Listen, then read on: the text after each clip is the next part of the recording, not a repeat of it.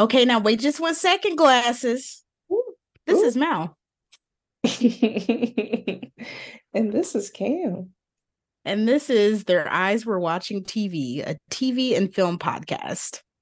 This week, we are talking about the Todd Tucker film, The Pass. So if you have not watched it and you care about the plot, pause it here, go watch it on Peacock, and come back. Wait, now where is that line from? I've heard this. I've heard that.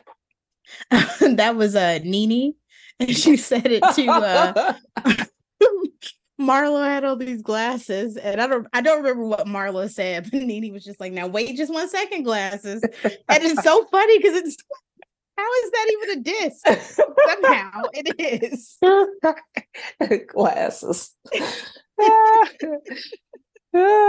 She could have said earrings. Like everybody wears earrings. Like, come on. But I feel like Marlo, it was some kind of like statement glasses. So they Of were course. like, yeah. Because it's Marlo. But I thought it was fitting since you're wearing glasses and I don't have mine on today. Yeah. Well, thank you for telling the entire world I wear glasses. I just said I too. Oh. Maybe I didn't want the world to know that, okay? This isn't a video, it's a podcast. Well, I apologize for outing you as a glasses wearer. I didn't realize it was such a private situation. Thank you. Thank you for acknowledging my pain. Okay. I'm still listening and I'm learning and as you should. I acknowledge that. Try to become a better ally. I appreciate that. I felt seen now.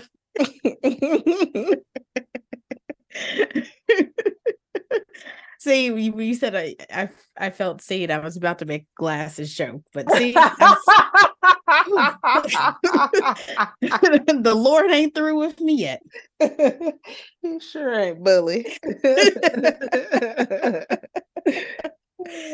Oh, but so anyway, you want to get us started with some news, Cam? So, do you remember Hurricane Chris? Hey, baby. Hey, baby. Halle Berry. Halle Berry. Let's get wretched. Let's get wretched. Well, Hurricane Chris was apparently, or just recently found, not guilty of second-degree murder. Whoa, I did not expect you to say that. Yes, he was found not guilty by a jury of his peers. He was apparently in a very long battle with the legal system to clear his name. And he is suing the Shreveport Police Department for costing him millions of potential earnings by having to, battle this case where he basically got off because the key investigator failed to track down a witness who could verify a threat against his life. So he got off. He did end up, unfortunately, harming someone and unaliving someone, but it was proven to be in self-defense. So this person apparently had a threat on his life, so he was found to act in self-defense. And it could have been corroborated very early on, apparently, in the investigation if this police officer had followed up. So he's suing. And why we're talking about it on this podcast is I was wondering. The millions that he is claiming that he lost out on earnings was because he missed out on auditions to be on hit TV shows such as Snowfall and BMF. Oh, wow. And Chris's last hit was like 2009, and Snowfall came out in like 2017, 2018. Same thing with BMF. BMF came out in like 2020. Like Hurricane Chris, had he been in other things? I don't think so. Let me see. I'm gonna be honest. I would not be able to pick Hurricane Chris out of a lineup. No pun intended for legal troubles, but like I don't remember his face. But so I don't know if he's been in anything. But what was P.D. Pablo's last big hit was maybe, I don't know, 2007 or so. And he was on Empire. So, maybe that's the thing, rappers having a second career as actors. I mean, maybe. I mean, and the even bigger example, LL Cool J. But again, just because you had an audition doesn't mean you got the role. So, I mean, That's true. like, that's true. Anybody have an audition, So these weren't like, oh, we got to get Hurricane Chris for this. He was just going to go. Okay. No, it was the potential to earn. Okay. Okay. Never mind. So I thought that was humorous to me that he specifically named those shows. But that's cool. It hasn't been corroborated yet by the creators and casting agents of said shows.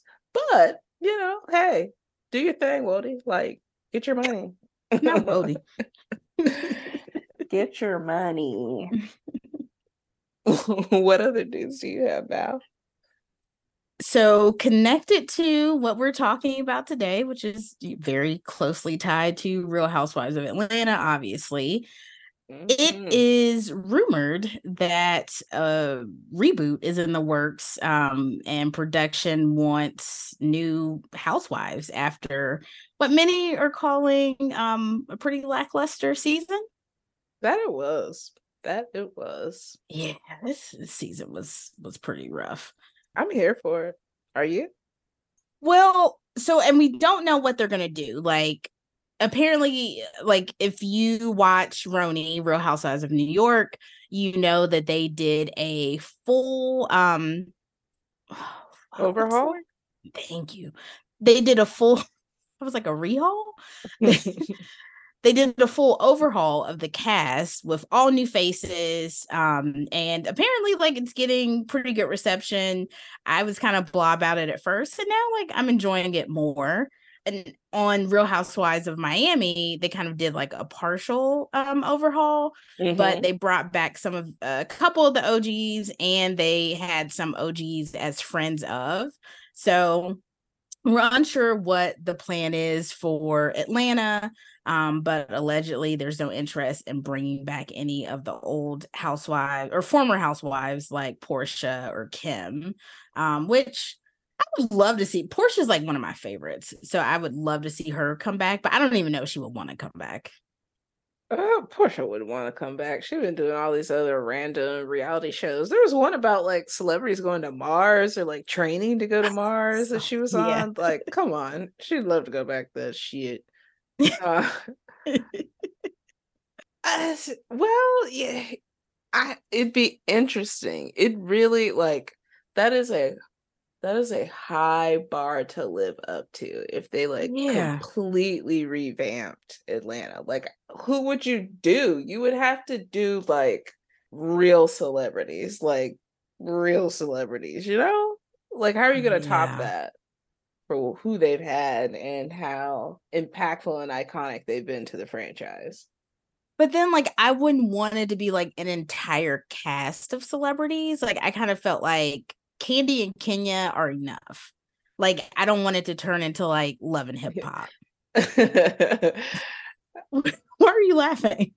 Well, because at one time there was Kandi, Kenya, Cynthia. They were all like, oh, Cynthia. Yes, I forgot about Cynthia. True. Celebrities. And Claudia Jordan. Was Kenya and Claudia, were they on the same season? Yes. Was Claudia before Cynthia came? No, I think. Were they simultaneous? I thought Cynthia had been, I don't know. I kind of consider Cynthia an OG, but I guess not. I guess you do have to be first season. Yeah, she came in a few seasons in. I know like Kandi was second season, and then Kenya was maybe like fourth or fifth when she came on. Maybe fourth. And I forgot they did have Kim Fields, but it seemed like Kim Fields hated that experience. She obviously did not come back. But yeah, like if they decide to do this, there's probably a good chance that it's going to go on like an extended break the way that RHONY did. I think the last RHONY season was 2020 or 2021. And so obviously we had to wait like a couple of years for that. So I don't know. I hope they don't recast everyone. I mean, because not to say like, I mean, I was like the Countess, she's an iconic housewife, but I feel like Atlanta is so Atlanta is just like a fucking like force. So I feel like you can't get rid of like everyone. But who are you keeping? I mean, for all that Drew has put out there, like, girl, she was working hard to like stay. So if they reboot her, oh my gosh, ooh, what was it all for? I guess this acting career. well, I would be okay if they let Drew go, because I feel like Drew, like, it's all like, oh, what's happening with her and Ralph? Oh, is she in a relationship with Ty and like all this stuff? But like, she's not really telling us anything. Like, I don't know. And then she's like, no, like, we're just friends. He. And it's like, give like, you're not giving us anything. It's almost like she's just like, I don't know, pandering or like trying to cause like gay panic or something to like make her seem more interesting. But she might not. This could all be fabricated by her and Ralph to like seem more interesting. So yeah, I don't need Drew back. I don't need Sonya back. Honestly, I don't need Marlo back. Oh yeah, no. Because I know like Kenya can obviously like, you know, she definitely has like villain eras, but like there's something about Kenya where like, I don't know, like I feel like we see a different side of her sometimes, whereas like with Marlo, it just always seems very one note, very backstabby, you know, like it just doesn't feel like any like you could ever fully trust Marlo to have your back. Like she'll flip on you in an instant. So yeah, I don't need her. I would like for Kandi to stay. Maybe Sheree too. I don't know. I'm on the fence about Sheree. But yeah, I would like Kandi, Kenya, and who else did I say? Oh, maybe that's it. Am I missing somebody? Sheree. Kandi, Kenya. Yeah, Kandi, Kenya, maybe Sheree. But there's like a fifth person because Drew, Sonya. Oh, Marlo. That's right. Yeah, definitely want Marlo to go. So yeah, I don't know. I guess we shall see. So staying in the world of reality television, I just mentioned Love and Hip Hop. Did you hear about? I have not watched a Love and Hip Hop in years, but on Love and Hip Hop Atlanta recently, Erica Mena got into an argument with Spice and called her a blue monkey. Did you hear about that? I did hear about it. So now Erica has apologized and is claiming that the insult was not racial. She says, quote, I deeply regret my insensitive comment and want to humbly apologize to anybody I hurt or offended by my thoughtlessness. My choice of words was wrong, and I take full responsibility for what I said. I am committed to listening to the voices of those affected and will work toward making amends. As a woman of color and the mother of 2 Black children, I want to make it clear that my use of that word was not in any way racially driven. Wait, 2 Black children? I thought she had 3 kids. Oh, did she have one before Safari? Yes. Oh, well, maybe that kid's not. That's what wasn't that part of the argument that she brought up, that son hates her, and that's why, right? She's like said that she thought of like the meanest thing she could call her. Oh, that's right. I forgot it was after she said that about her son.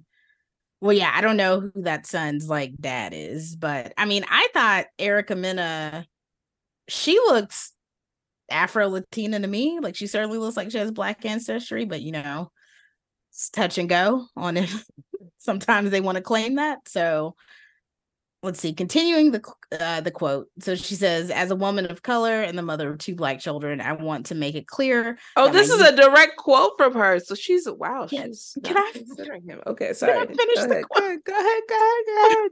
I want to make it clear that my use of that word was not in any way racially driven. That said, I do understand the gravity of what I said and want to use my platform to promote inclusivity and equality, end quote. Now, I think that is total bullshit. There's no way you called this darker complexion woman a blue monkey and you meant no colorism or no racism behind that. Absolutely. And also made monkey noises as well, not just called her that derogatory name. Exactly. Like, you took this too far, and honestly, it probably would have been fine because Love and Hip Hop didn't have a problem with it until it aired. And didn't they fire her, or like? Yep. So on September 2nd, they made an Instagram post saying quote, the Love and Hip Hop franchise has never shied away from hard conversations in our community, working hand in hand for our partners, viewers will see the impact of Erica Mena's remarks play out in the final 3 episodes of the season. Effective immediately, she will not appear in the next season of Love and Hip Hop Atlanta. She'll be in Miami, baby. What?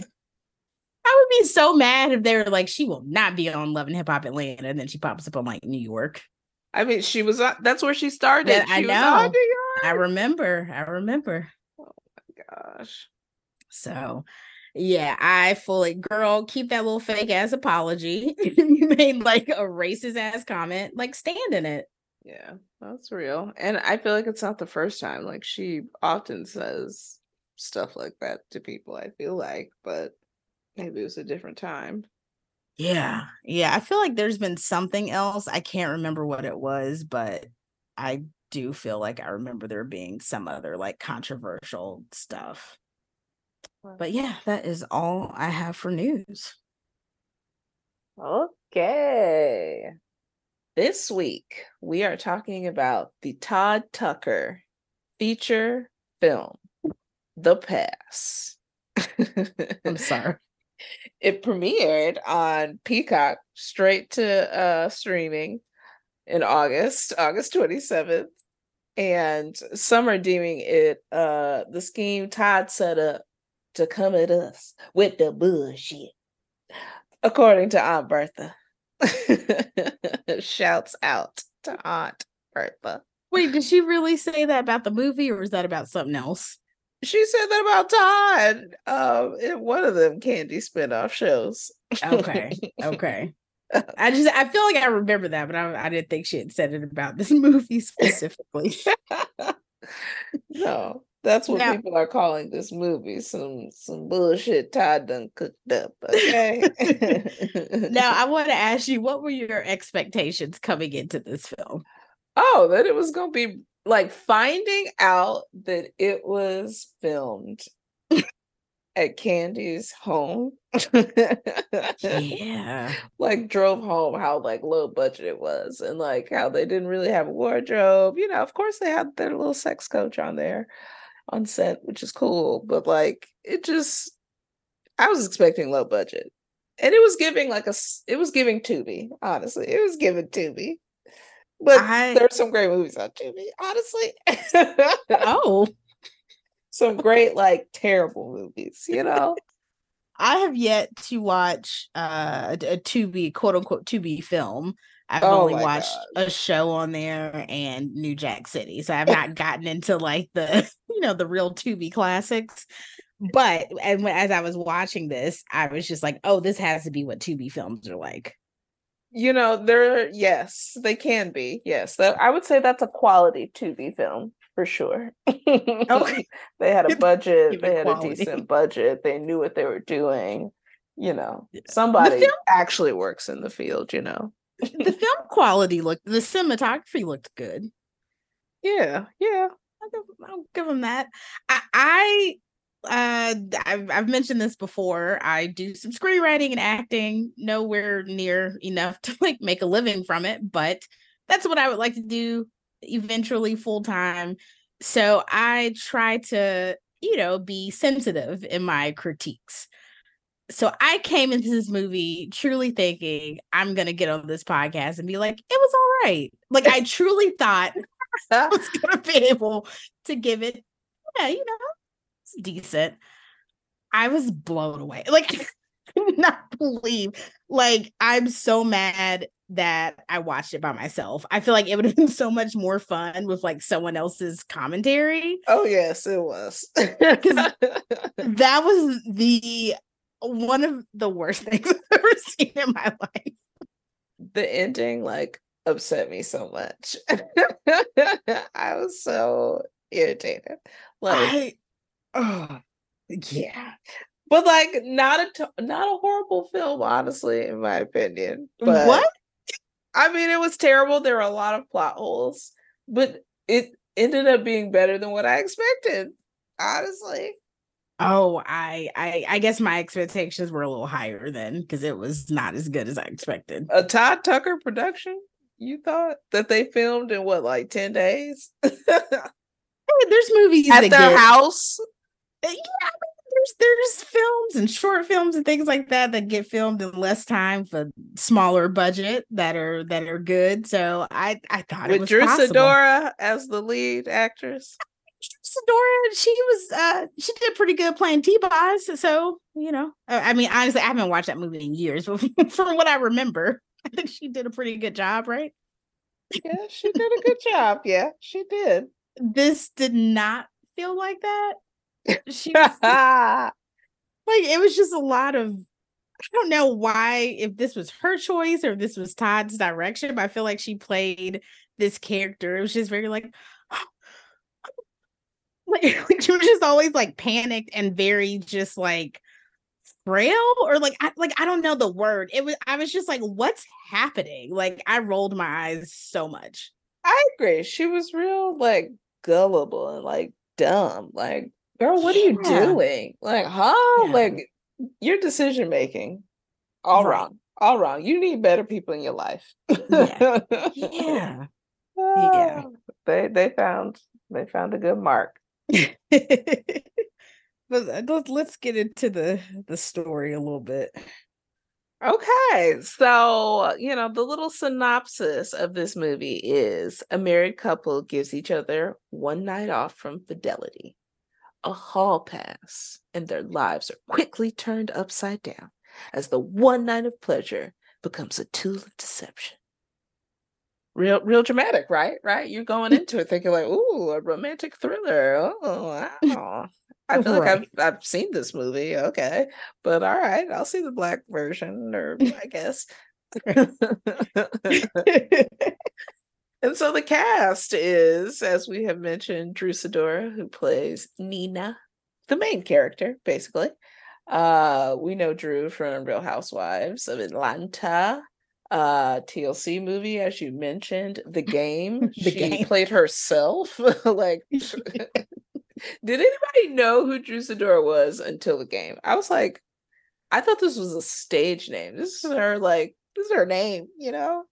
Yeah, I feel like that was the first time I heard of her, and I don't understand why they made her herself. Because didn't like Derwin like cheat on Melanie with her? Yes. So yeah, I don't know why they did that to her. That was weird. Which is why she was honestly hated. And maybe still Yeah. is by a large sector of Black culture. But her boo, Robert Christopher Riley, who plays Maurice slash Trent. I know Robert Christopher Riley from Oh. the show on VH1 called Hit the Floor. I remember Hit the Floor with Kimberly Elise. Yes, he was on that show. He was one of the like main basketball players. I think he was the veteran and dated that Bratz doll chick. The from Dear White People. Yes. Logan Larice, I think. Yeah. Yeah. Yeah. Damn, that's right. That is him. Yep. Newcomer to me, Erica Peoples played Tara, the boss and best friend of both Nina and Maurice. Slash Predator, but yes. Slash full blown. What in the world? She apparently stars in quite a few Tubi originals. Ah. So check her out on that. Kandi Burruss starring in her own flick as Shay, one of Nina's friends. Just naming people we would know from this cast list, because there were a lot of faces I recognized. Like, I remember the light-skinned dude. He was what's her name's manager from P-Valley, the light-skinned dude in the crew who Oh, I forget what his claim to fame Miss was. Mississippi's manager? Mm-hmm.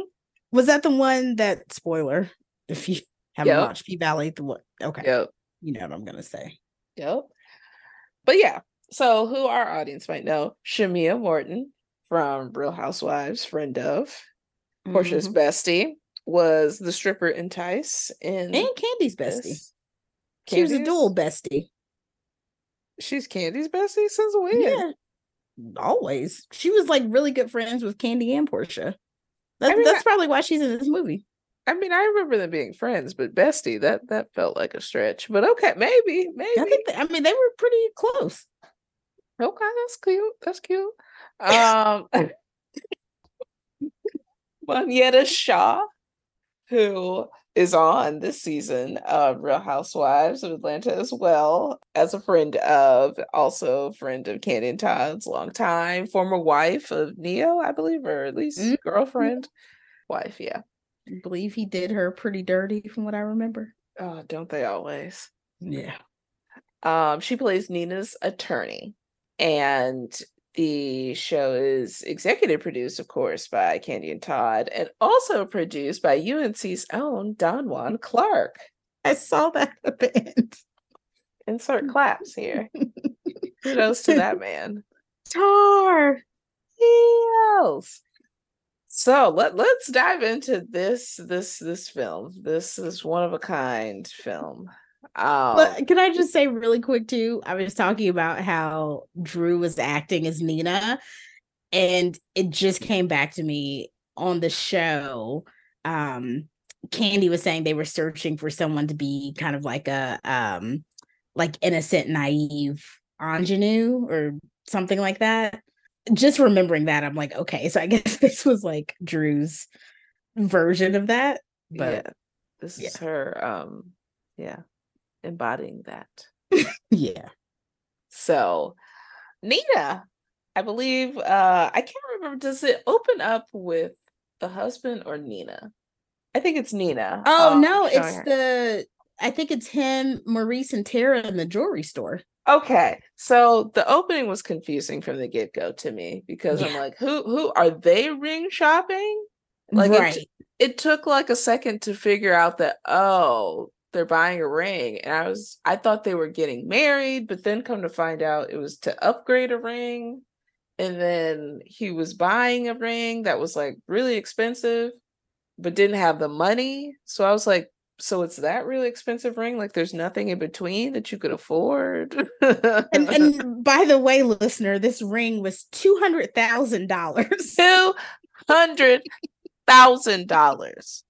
And he was like, oh, I ain't got it. And just like walked out. Like, nothing else? You don't want to see anything else? Like, I'm sure they have some lovely, like, $15,000 rings. Right. I mean, obviously, I'm not, a wealthy person, but are people really buying $200,000 rings like that? I mean, outside of like Ben Affleck for J-Lo or like something like that. I was gonna say, if you actually have it, but I mean, even the mama was like, let me get that appraised. Everybody was skeptical, like, how?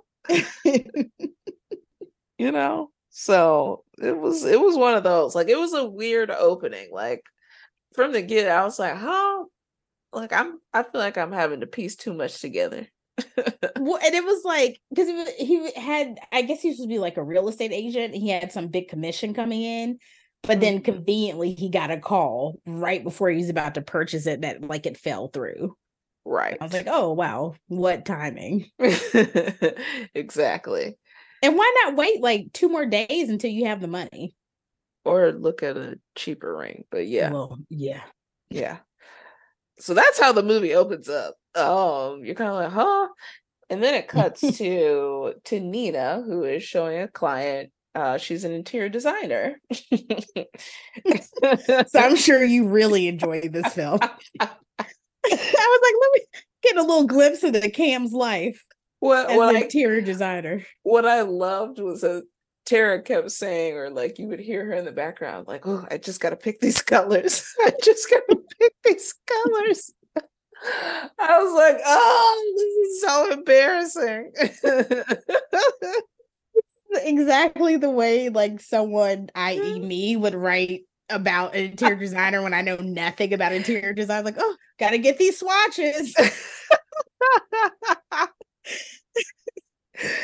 Absolutely nothing. And even like the plot holes in this movie, I was like, we'll get to that. But like a whole business, like you make a whole business for 7 years. Oh, Like you're giving away we these haven't got Negroes there. have seen it. They've seen it.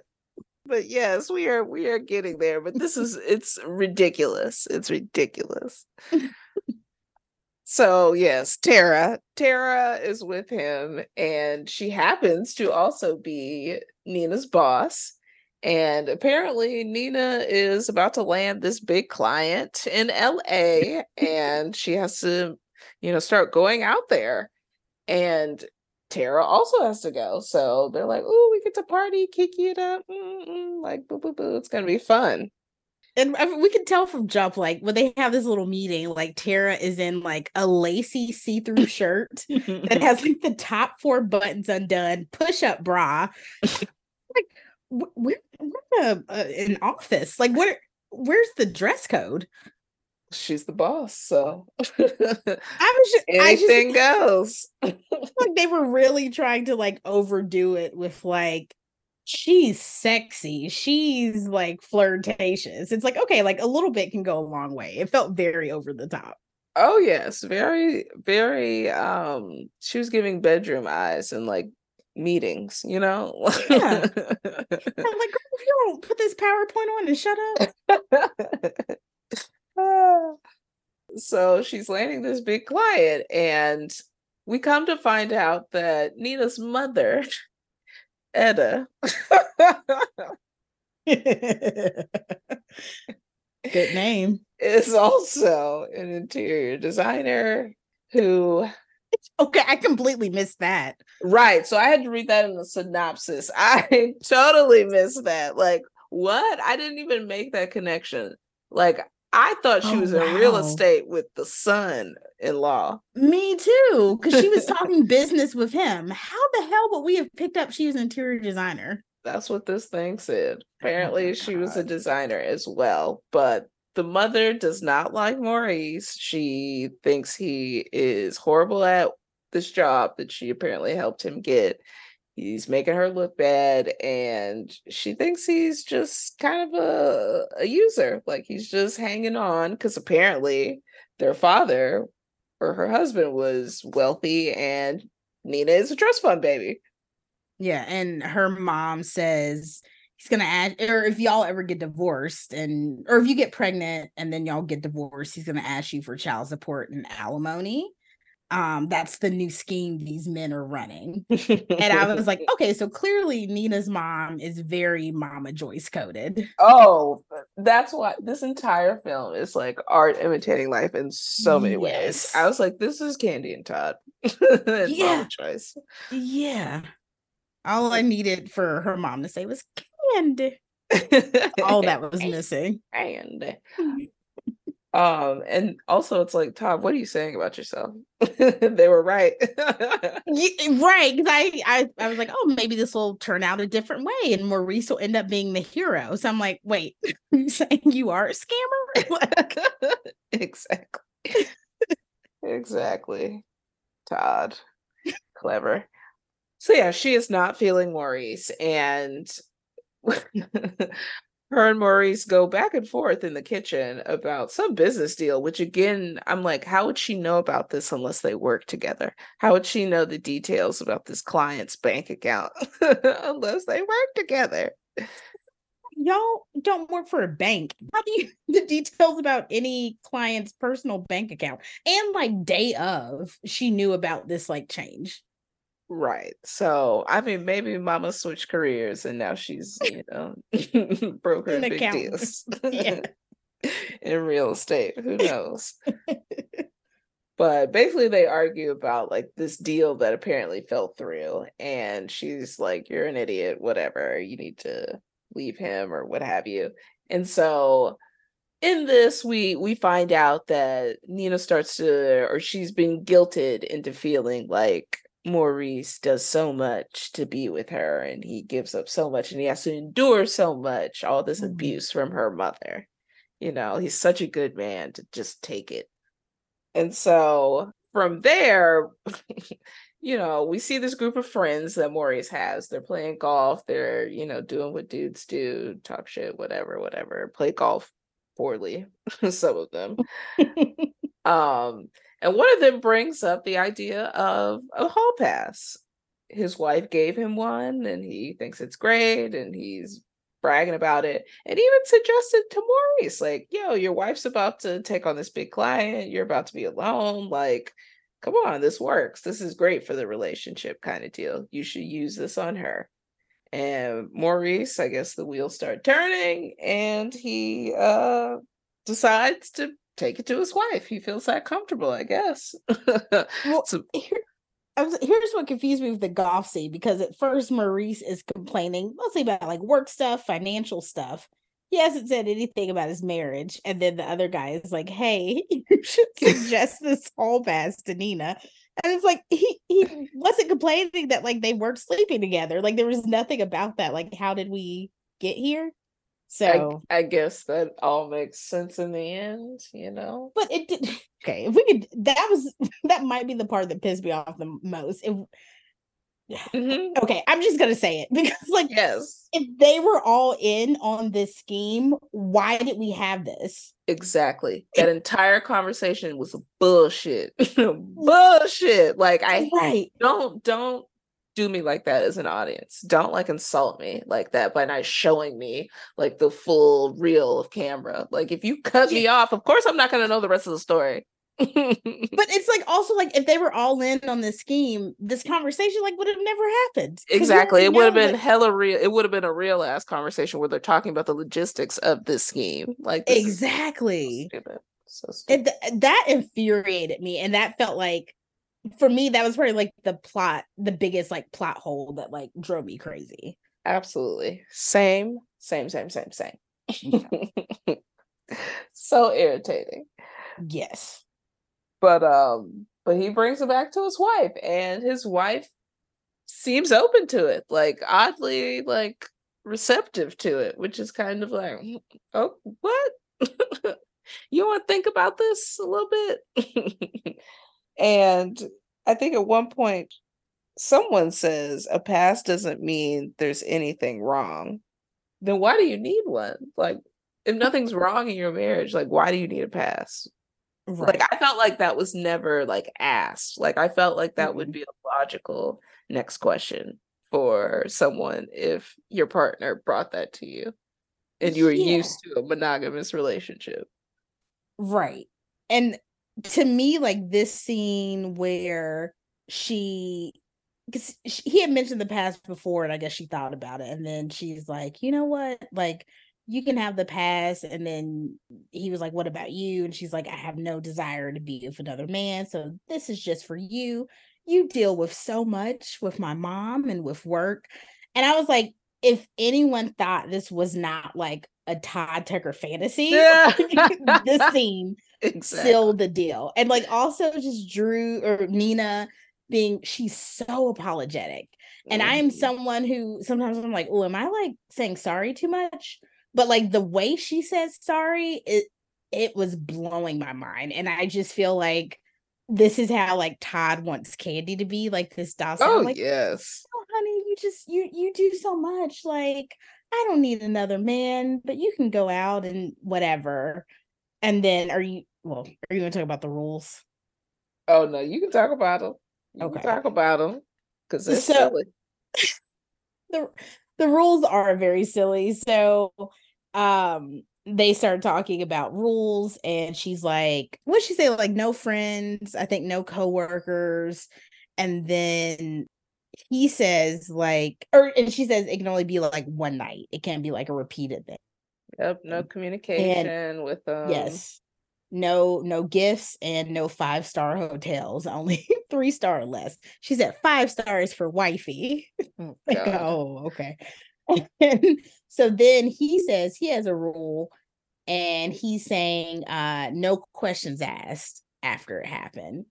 It's like, bitch, like I'm giving you all this and you're coming in trying to make some rule. If I'm gonna ask a question, I ask you a question. Right, you better answer. Right. And also, where's the rule about like you gotta get an STI test after? Ooh. Where's that Yeah, rule? or wear a condom. That Oh, one. Let's start with that. Yes, no raw dogging. Protect. But why are we no, we wouldn't do this. No, F these rules. No, this is stupid. You're inviting trouble. You're inviting 100%. 100%. Like this was never gonna end well. Yeah. So she like claims she's taking a pass on the pass. She doesn't need it. She, gonna stand by her man no matter what. And so she ends up going on this business trip with Tara. And I guess they seal the deal and they go out to celebrate. And we see we see Nina, all bundled up with this guy. They're talking, they're dancing. Talking about childhood trauma, by the way, with a full stranger. Which, I mean, is what happens when you get drunk in another city, right? It's what you do. But man, you're supposed to be flirting with, though. But she didn't want her pass, so she's just using him for the emotional sounding board. True. And so, she's getting drunk, and like her and Tara, like Tara's encouraging it, and she's basically like, I'm wasted, I'm gonna leave. So Tara leaves. And then Drew at some point takes off her ring. Consciously takes off her ring and sticks it in her titties. There's no way that wouldn't have fallen out. Exactly. Can you imagine being drunk and doing that? Like, exactly. No way you're not losing that. Gone. So she does that, and she keeps dancing with the dude, and then we see them start to like go away and kind of like start to kiss on each other. And then next thing we know, there's a sex scene, which is like, okay. And I mean, I would say if you didn't already know or watch Real Housewives before you saw this, right. You would assume it was the gentleman you saw her downstairs with. It wasn't. It ends up being Tara. Her and Tara are having sexual relations in someone's hotel room. And it's very passionate. And the next day, we see that Nina is very uncomfortable. And she's basically like, what stays in LA, or what happens in LA stays in LA. Like, we can't take this back. This was a mistake. Like, I regret it. Like, don't talk about it. Like, And the way she was acting, like when she has on the robe and she's like frantically wiping off her hands with like a face towel, and she was like, oh, like don't touch me. Like that was so weird. Like I understand feeling guilty afterwards, but that's like not the way anyone would look if they felt guilty. Exactly. That is her interpretation of this. That's her acting.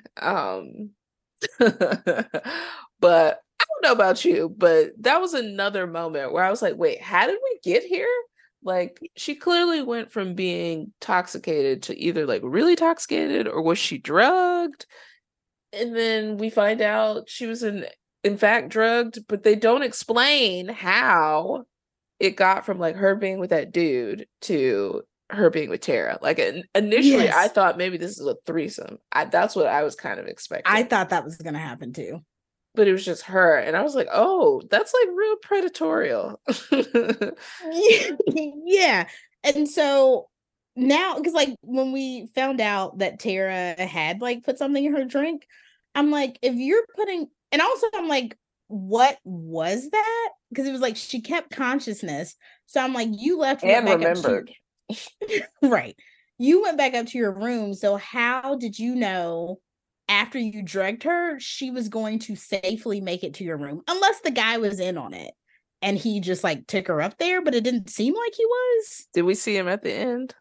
No, he was not part of the gang. But yeah, I wrote a note. That was a terrible transition. Like, They could have had like did like cut scenes where like her and this guy are like kissing in this hallway, but then we see her like getting in the elevator, walking, knocking on Tara's door. Like there's so many ways to like transition that better, but it was just like plot twist. Here It's we not are. him, your boss. Like, yeah.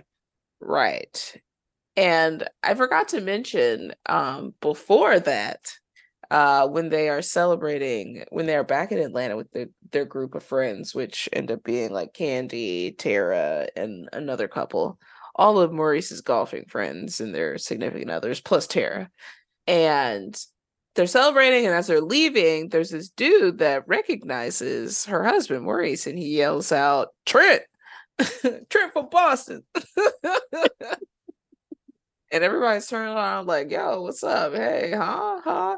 And he's pointing at her husband, and he's basically like accusing him of ruining, I don't know if his sister or someone he knew's life. Like his sister's life or something. Back in Boston, and like threatens to kill him. And like all his boys like come up and like hold him back. And it just like kind of cuts to them, these weird cuts of them like running to a car and speeding off. But also kind of fighting the dude. Like so much happened that I was like, wait, how are they just fighting? How did they get away? What? Oh man, yeah. It's ridiculous. And so that weird thing happens, but they don't really explain like why. And you're just kind of like, okay, on to the next thing. Right. Oh, I was gonna say after she gets back, she's acting really weird with Maurice. Because as soon as she gets home, he's in the hallway with like a glass of wine. And she's just like not playing it cool at all. Like she is acting so so sus. She's like, oh, it was good. I'm just, I'm gonna go. I have to type something. Like, and just like awkwardly like left. Also, I wanted to note every time they drink wine in this movie, it's red. So even when they had dinner and he told her about the past, they were eating chicken and drinking red wine. Now, I'm not a wine connoisseur. I do prefer white wine, but why would you have red wine with chicken? Like, I don't know. I just feel like Todd was like, oh, let's just use grape juice for every scene. So it just always looks like red. That feels very Todd. And did you notice there was no music? There was no background music in the movie for like the first 30 minutes. Like it was so silent and so like a little uncomfortable. I was like, what is this? Maybe that's why I noticed this, because then my next note was, I guess, like the next day, Maurice is like, he had talked to Tara. And so Nina like gets all like frozen up. And then there's the most ominous music playing. It sounds like it's about to turn into like a true crime like documentary. And it was just like so intense for like no reason. He was just like, oh yeah, like she's, I don't know, coming for Spade or like, I don't know, whatever it was like, but the music was like ridiculously intense. So maybe that's why it stood out so much, because there hadn't been music before, which I did not catch. It was silent. I do remember though in the opening credits, there was music, but like the way it ended, it felt very abrupt. Like it didn't feel like the normal like opening music fade out that you get in like more top tier like feature films. It just kind of like abruptly ended, and I was like, oh well, here we are with the opening scene in a jewelry store with a couple, maybe.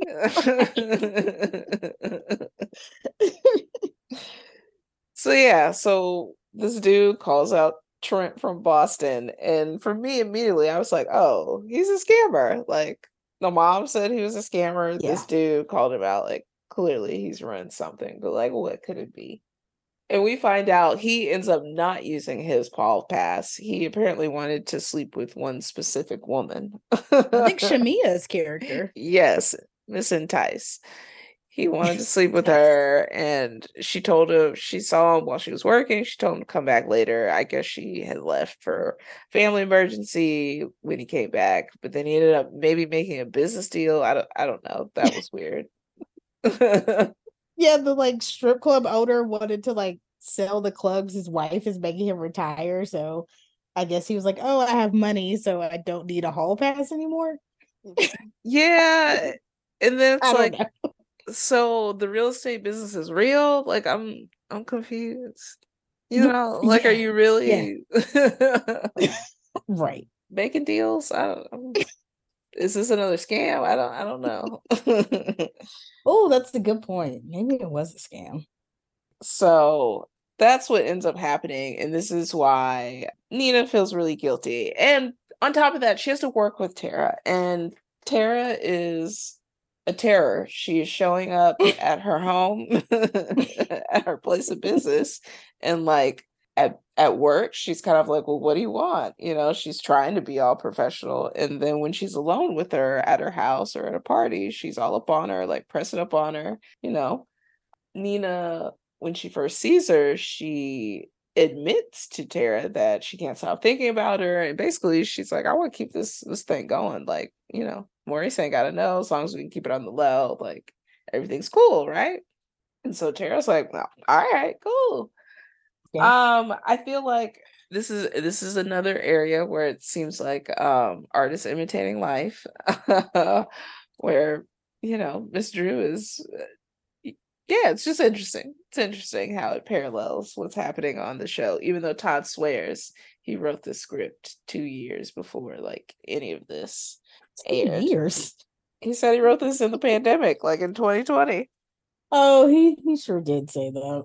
But he did say he had been working on it since 2020. So he could have revamped it real quick on the low. But Did some rewrites. so yeah, so that's apparently what's happening with Miss Nina, and she's you know, leaning on this friend group for advice. And to be honest, the whole time I'm like, these people are terrible. Like, these are not your friends. Like, they're encouraging you to participate in this hall pass thing. They are encouraging you to put cameras in your home to spy on your husband, because suddenly there becomes these clues along the way where Nina is getting these hints that Maurice is breaking the rules of their hall pass. Mm-hmm. So he starts to get these text messages of like naked chicks. He says they're spam. She doesn't believe him. What else happens? She finds a pair of underwear next to the bed. Come to find out, Tara planted that underwear. They're just like kind of ends up being all these things that what? And then the condom wrapper that was in his jacket. Oh yes. The condom wrapper. And then it was like he only needed that one jacket cleaned, right? So it's just these series of things. And rather than like talk to her husband about these things that she's seeing, she talks to her friends and they convince her to put cameras in. And all the while, she's having this like secretive relationship with Tara in her home. She literally, oh, that was another one of the rules that she gave Maurice. Like, you don't have sex in our bed. So she has literally broken every single rule that she gave him. Every single one. And she also, before this, discovers that Tara is really the office hoe because she is banging Nina's assistant. She walks in on them in the office. Yeah. And what was crazy too was like Maurice goes on a trip, so she invites Tara over. And when this happened, I was like, I thought Maurice was going to come back early. So I was like, why don't you just go to Tara's house? And I was like, oh, right, because we only have the budget to shoot at Kandi's house. So right, and all of their associated businesses. Right. So that's why Tara had to come to your house. So she's like telling Tara like about all the stuff you were saying, the stuff she found where she thinks Maurice is still seeing his hall pass person. And she's like, I'm going to leave him. And then as soon as she says that, like Tara's whole demeanor changes and she gets very cold and she's like, all right, I'm going to leave. So I was gonna, and then after that, that's when she starts hitting on Nina's assistant, Allison. And I was just like, was that like the moment she was like, got her? Like, I was just like confused why that made her get so cold and start pursuing another subordinate. Like, no, it was before that, because remember when Nina went into her office and was like, "Oh, you should promote Oh Girl." Or Nina went Oh, in there. that's No, right. Nina went in there with the intention to talk to her about that. She told the assistant. And when Yeah. she got there, Oh Girl was like, "Yeah, let's promote her. Like, she deserves it." Like, she introduced the idea I because forgot Oh about that. Girl had been working her, or she had been banging with other girl. And then she walked in on her, and yeah, I think, yeah. So it was a build up That's to right. her eventually giving that new assignment to to the assistant, That's right. which was also like wild. Like, what? I'm like, does this? She's like an assistant. Like, has she like even gotten her like interior design masters or whatever you have to have? Like, Right. you just put her on like the biggest like, what do you call your things? Cases, not case. What's it called? Your biggest like Clients. client. Yeah. Cases. Practicing law. Like something like that.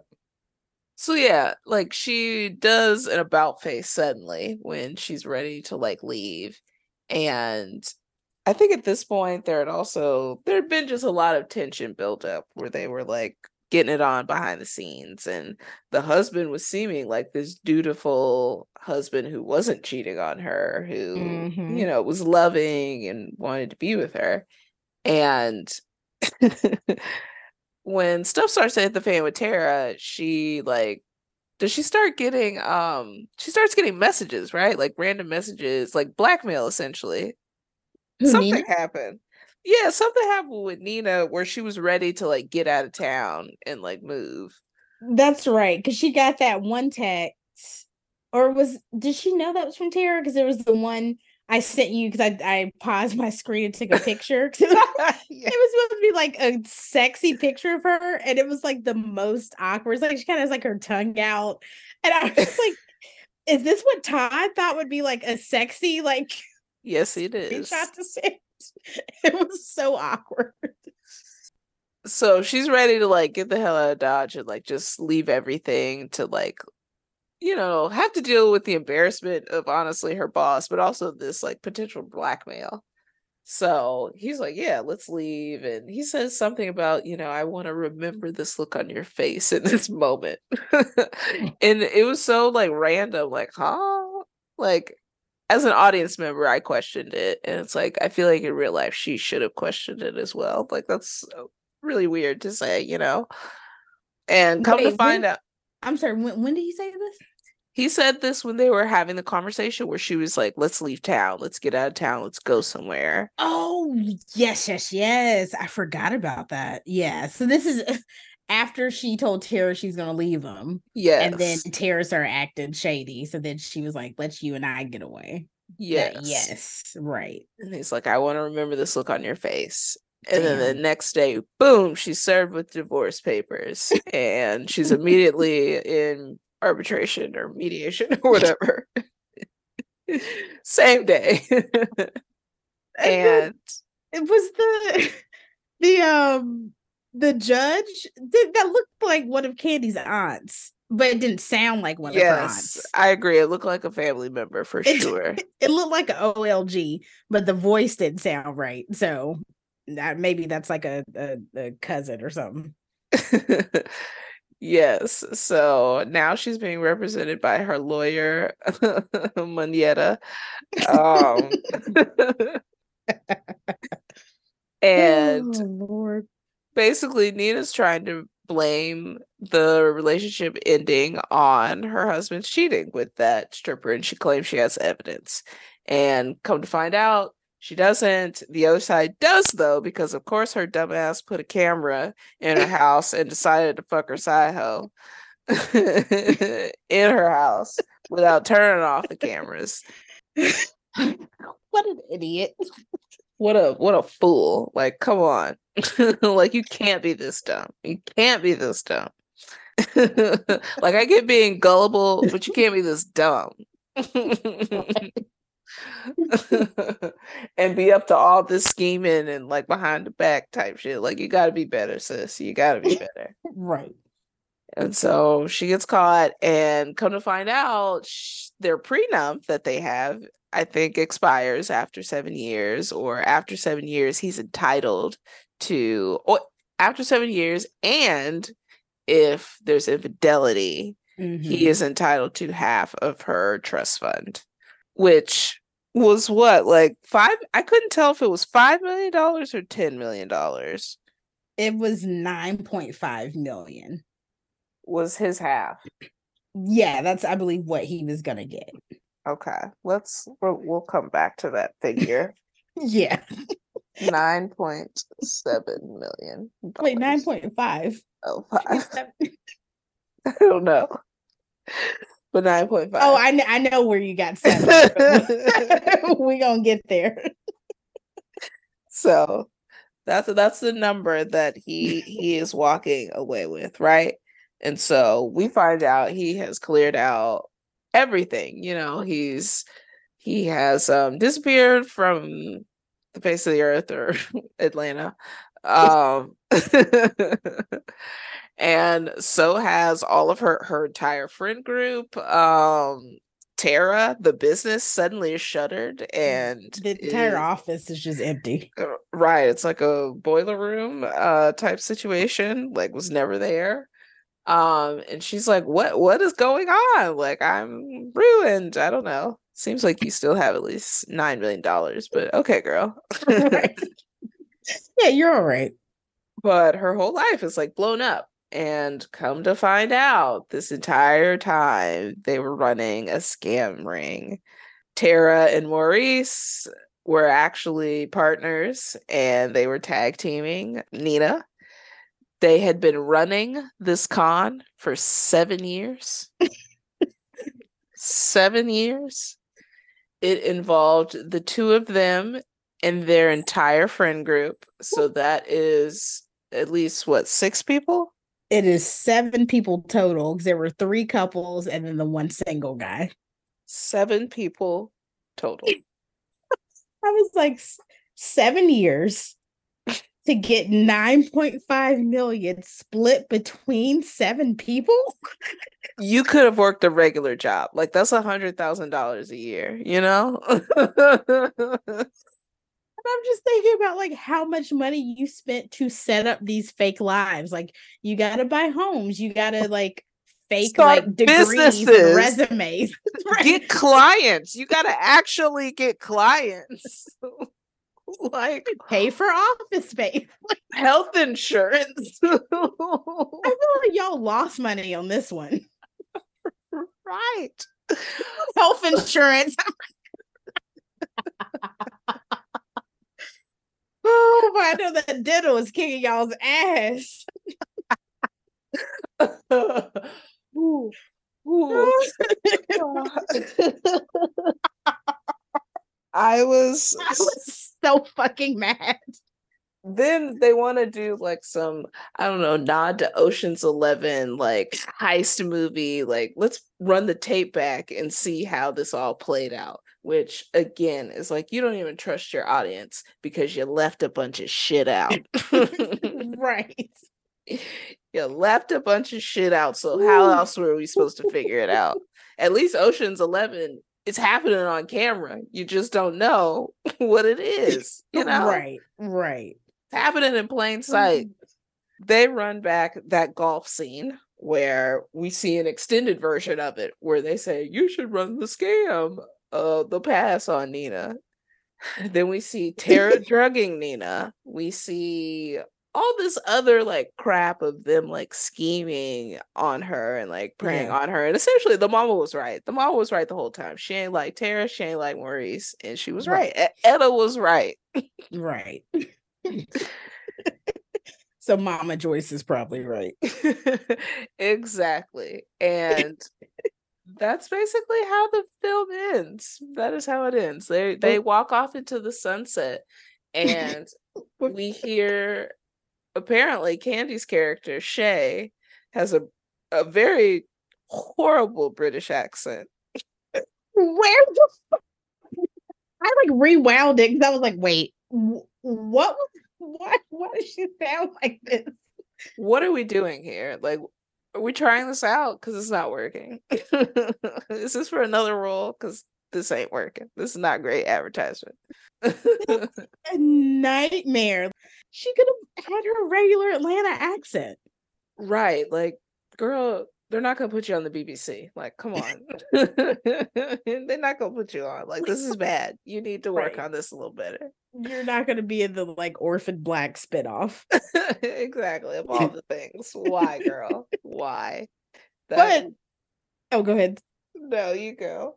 I was just gonna say, but then her character, they're basically like, "Oh, Shay, it's your turn next to like do the next scam," and she's like, "Oh, it's not gonna take me 7 years," or however she said it.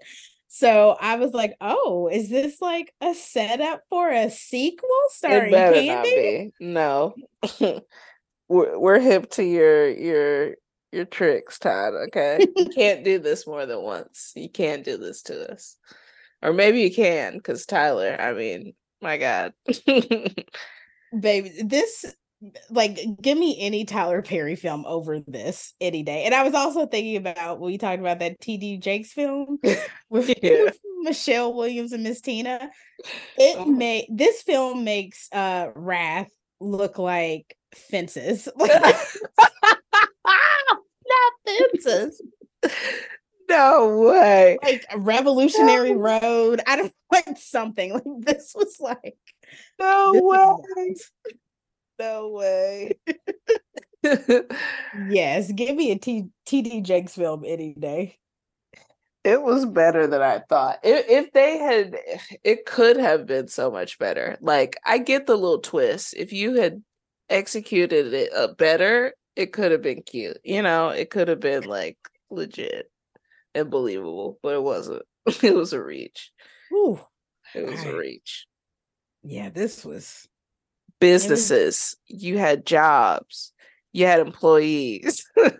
You probably had to pay taxes. You know what I'm saying? Like, come on. You got payroll. And clients, like you had to have clients like background in these industries, you know? Like, this is elaborate.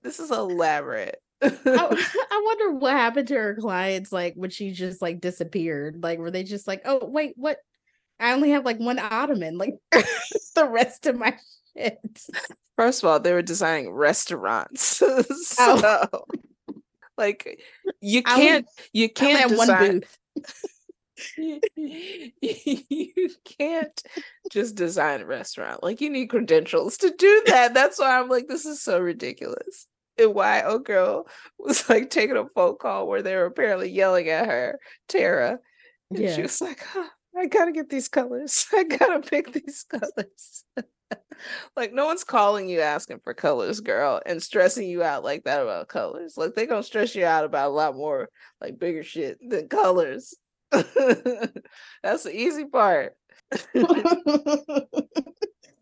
Oh my God. It was insulting to the profession, okay? I thought you would have been excited for us to get a little glimpse into your world. That ain't it. That ain't it. It's more than just colors. There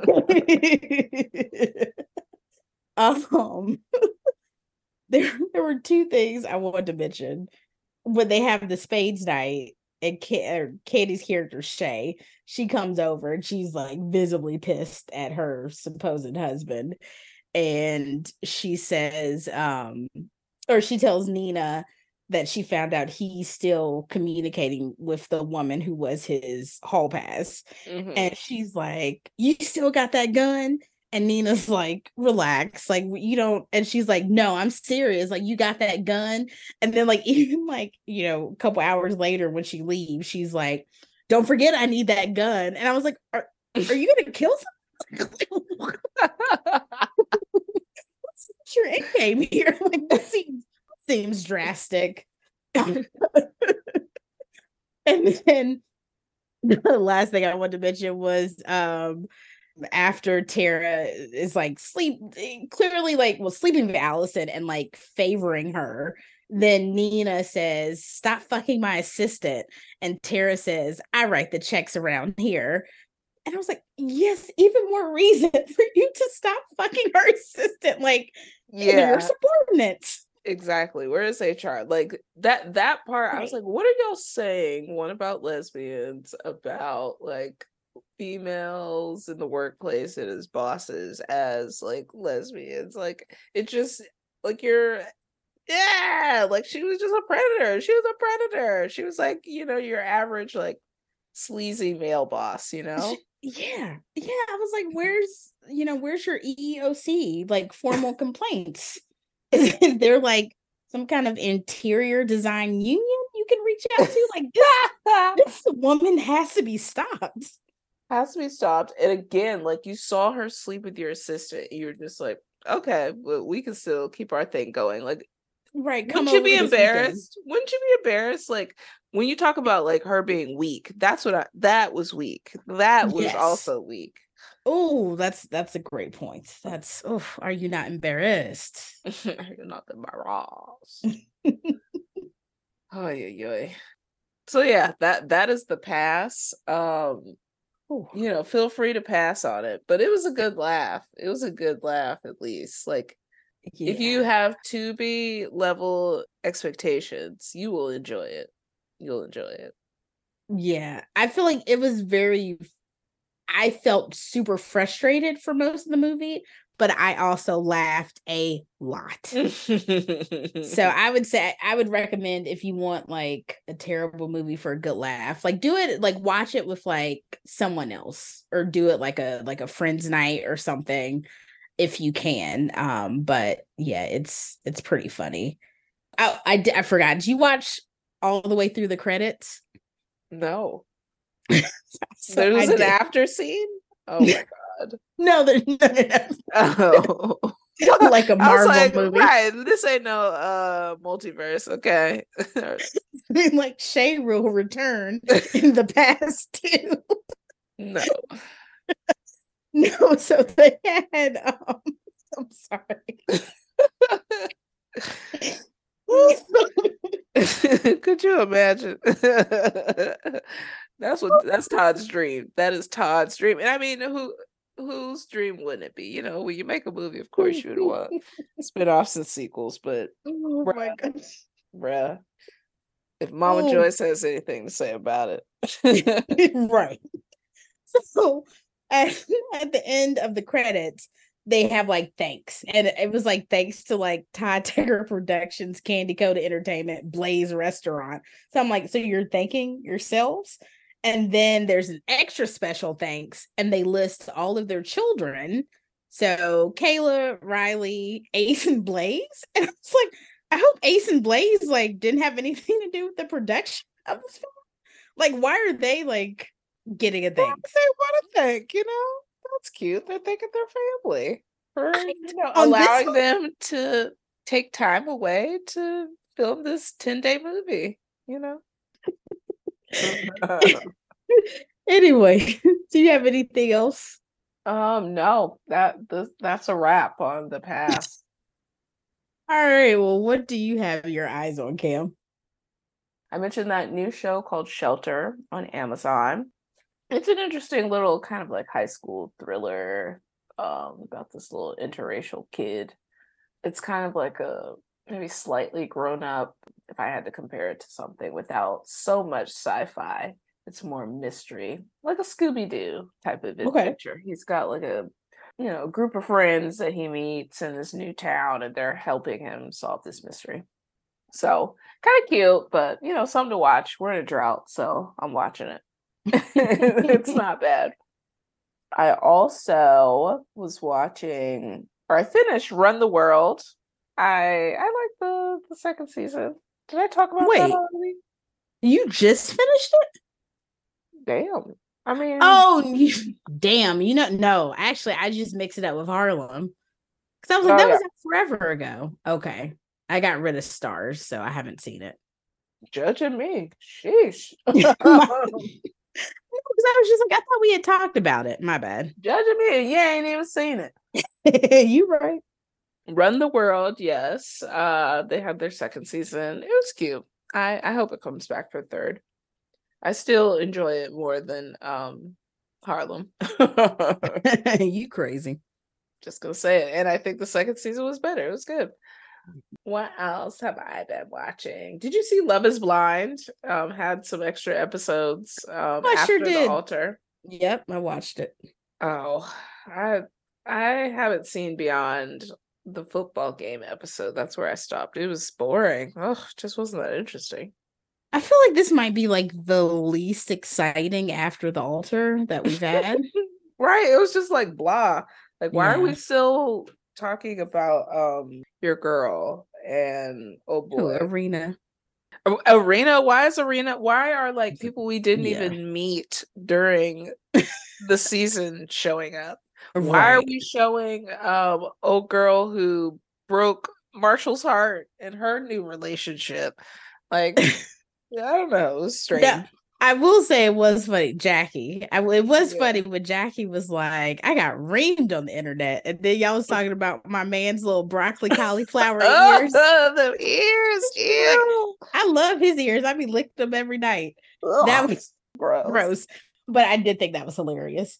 But finding out that he had proposed to somebody, I was like, why was that not mentioned? Wait, who proposed? Oh, I guess you didn't get that far. He had proposed to a woman who was like Jackie's friend in the pods.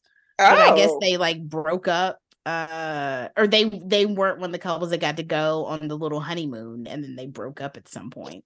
Yeah, because we're only doing this for the show. Duh. Oh, you know what? And they actually, because they showed, when they do the reveal, and he was doing his little like corny like jokes. And so then you see her kind of like fake laughing. And then when they go back to their pods or whatever, or to their sides, you see her kind of breaking down like, oh, like, I don't know if this is the man for me. So, oh, man. Oh, I can see that then. Okay, let me keep watching. It was a slow start. It was boring. So, yeah, I will say that that it gets better. Yeah, I think that was like that last episode was good. And she did her and Jackie and Marshall talk. So that third episode was, third episode was good. But I just really mainly enjoyed seeing Tiffany and Brett. Yes, they're so cute. I'm so happy that they're still going strong. Me too.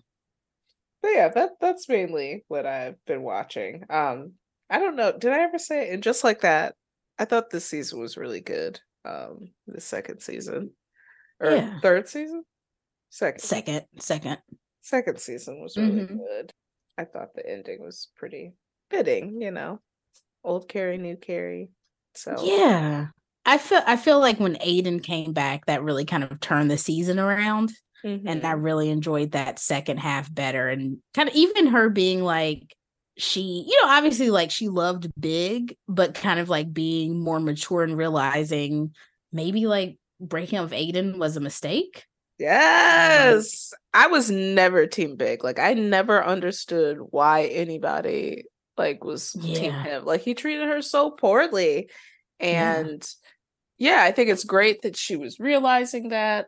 And their reunion felt real, like it felt very sweet. It felt genuine. It felt like, y'all were good together. You did fuck this really up, Carrie. You did. But to be fair, he did want kids and she didn't want kids. So that's kind of hard to, That's true. That's a big gap to make it, which is also why this is so beautiful, is that they were able to go off and have these separate lives and get the things that they wanted. And still like find each other later in life, which is so cute, Yeah, I love that. Just like it's, you can always realize like, oh, like even though I value that experience, maybe this was the choice I should have made, and or everything happens for a reason, Yeah, everything happens for a reason, too. good and bad. Yeah, absolutely. Yeah, I really enjoyed this season. So yeah, that's what I've been watching. What about you? Okay, so Love After Lockup is back. It was Love During Lockup. Have you watched any? Or no, you said you're behind, right? So behind, yeah. So loved it. Obviously Love During Lockup, so it's all new people. But either this week or next week, it goes to Love, like regular Love After Lockup. So we'll follow some of the people we met on Love During Lockup. And then watching 90. So I saw 90 Day Fiance before the 90 Days was on. And then HBO or Max kept trying to give me 90 Day Fiance the other way. And I was like, but that just went off. So they literally just did like a back-to-back season of the other way. Oh so I'm watching both of those. I know you're watching the other way with our girl Mary in the Philippines. Yes. I have. Mary and her beau. What is his name? Brandon? What's his name? I can't even. Steven is coming to mind, but I don't think that's it either. But yeah, so her and her guy from Oregon, basically, before he moved to the Philippines, they were literally on like FaceTime or whatever video chat service 24 hours a day. Even when they would sleep, they would leave the camera on facing them. So seems real healthy. Seems like it's gonna last. Oh yeah. Yeah. Real mature. Right. We'll see what happens. On Before the 90 Days, for those who are watching it, I forgot. There was a guy named Tyree from California, and he thought he was talking to this woman named Carmela in, I forgot where she was supposed to be, like somewhere in the Caribbean. And he was just, he was such just like a teddy bear. He seemed so sweet. Unfortunately, it was a catfish. But the woman whose pictures this fake person was using, she actually lived in Denver. And so she agreed to meet with him. Oh. So just yeah, I don't know to talk about it. I don't know if there was any kind of, because I think at the end he was like, oh, maybe we can keep in touch or whatever. So I don't know if there's any kind of like romantic sparks there, but that would be like so cute if they like ended up together. And then one of my other favorites is David and Sheila. So Sheila's in the Philippines. So David traveled over. David is deaf and Sheila's hard of hearing, but she uses a hearing aid. So he seems like just, I don't know. I like them together. She had some jealousy issues, nowhere like Mary. But I don't know. I hope she can get to the United States quickly because I really like them. And sorry, I'm saying that because he's like worried about, I guess, like getting enough money together and how long it'll take before he can go through the K1 visa. But it was really sad. Like, so they stayed in a hotel when he first got there for a couple nights. They go to her home. And it is like, do you remember like when Big Ed went to go stay with Rose? Oh, yeah. But like less structurally sound than where Rose lived. So there was like a second floor. And it's like when you go up, like David almost slipped when he first went up. And so Sheila was like, be careful. So literally the first night that David stayed there with her mom got up in like the middle of the night, fell down the stairs and died. Oh my God. Yes. Oh my God. I was like, I couldn't believe it. I was just like, this is literally your first night meeting her family. It was my God. Yeah. What? It was like, could you imagine like going to meet this person you're in love with and then you have to console them after their parent has like a deathly accident? That is awful. It was really fucking sad. It was like truly heartbreaking to watch. Like, yeah. So that's another reason why I'm like really rooting for them, because I like how he supported her, and even though she was very sad, but she still tried to spend time with him and whatever, because his time was limited there. But definitely rooting for David and Sheila. Then I watched my mind is still blown about the mom dying. Oh my God. Yeah. I'm telling you, if you have time, you should watch. No, God, before the 90 days. I don't want to see it. Did they show it? No, they don't. No, they don't show it. No, because what happened was like it was overnight when everyone was asleep. Mama was sleeping upstairs? Yeah. Lord Jesus. Was she old? Yeah. Oh my God. And so I think like maybe if other people would have been awake to like get to her, I don't know if she would have survived or not, but it was like everyone was asleep. So yeah. Yeah. All right. Next. So yes, much lighter. On Netflix, I binged the Michelle Buteau comedy series, Survival of the Thickest. I watched it in like 2 days. A delight. Like I truly like just this is like such like a funny feel good show. Like I loved it. Like give me season 2 now. And it had a number of our faves on it. Garcelle Bouvet plays this like supermodel, and like so Michelle Buteau is like kind of like an up and coming or like aspiring fashion stylist. So she gets to work with like Garcelle Bouvet. And then like Tasha Smith plays one of her best friends. And then Michelle Visage is on one episode as like a rival supermodel to Garcelle. And then Peppermint from Drag Race is kind of like one of the main characters. So really fun to like see her and like yeah, it's such a fun show. I really liked it a lot. Gotta check it out. Oh, I forgot to Oh, say, speaking of Netflix yeah.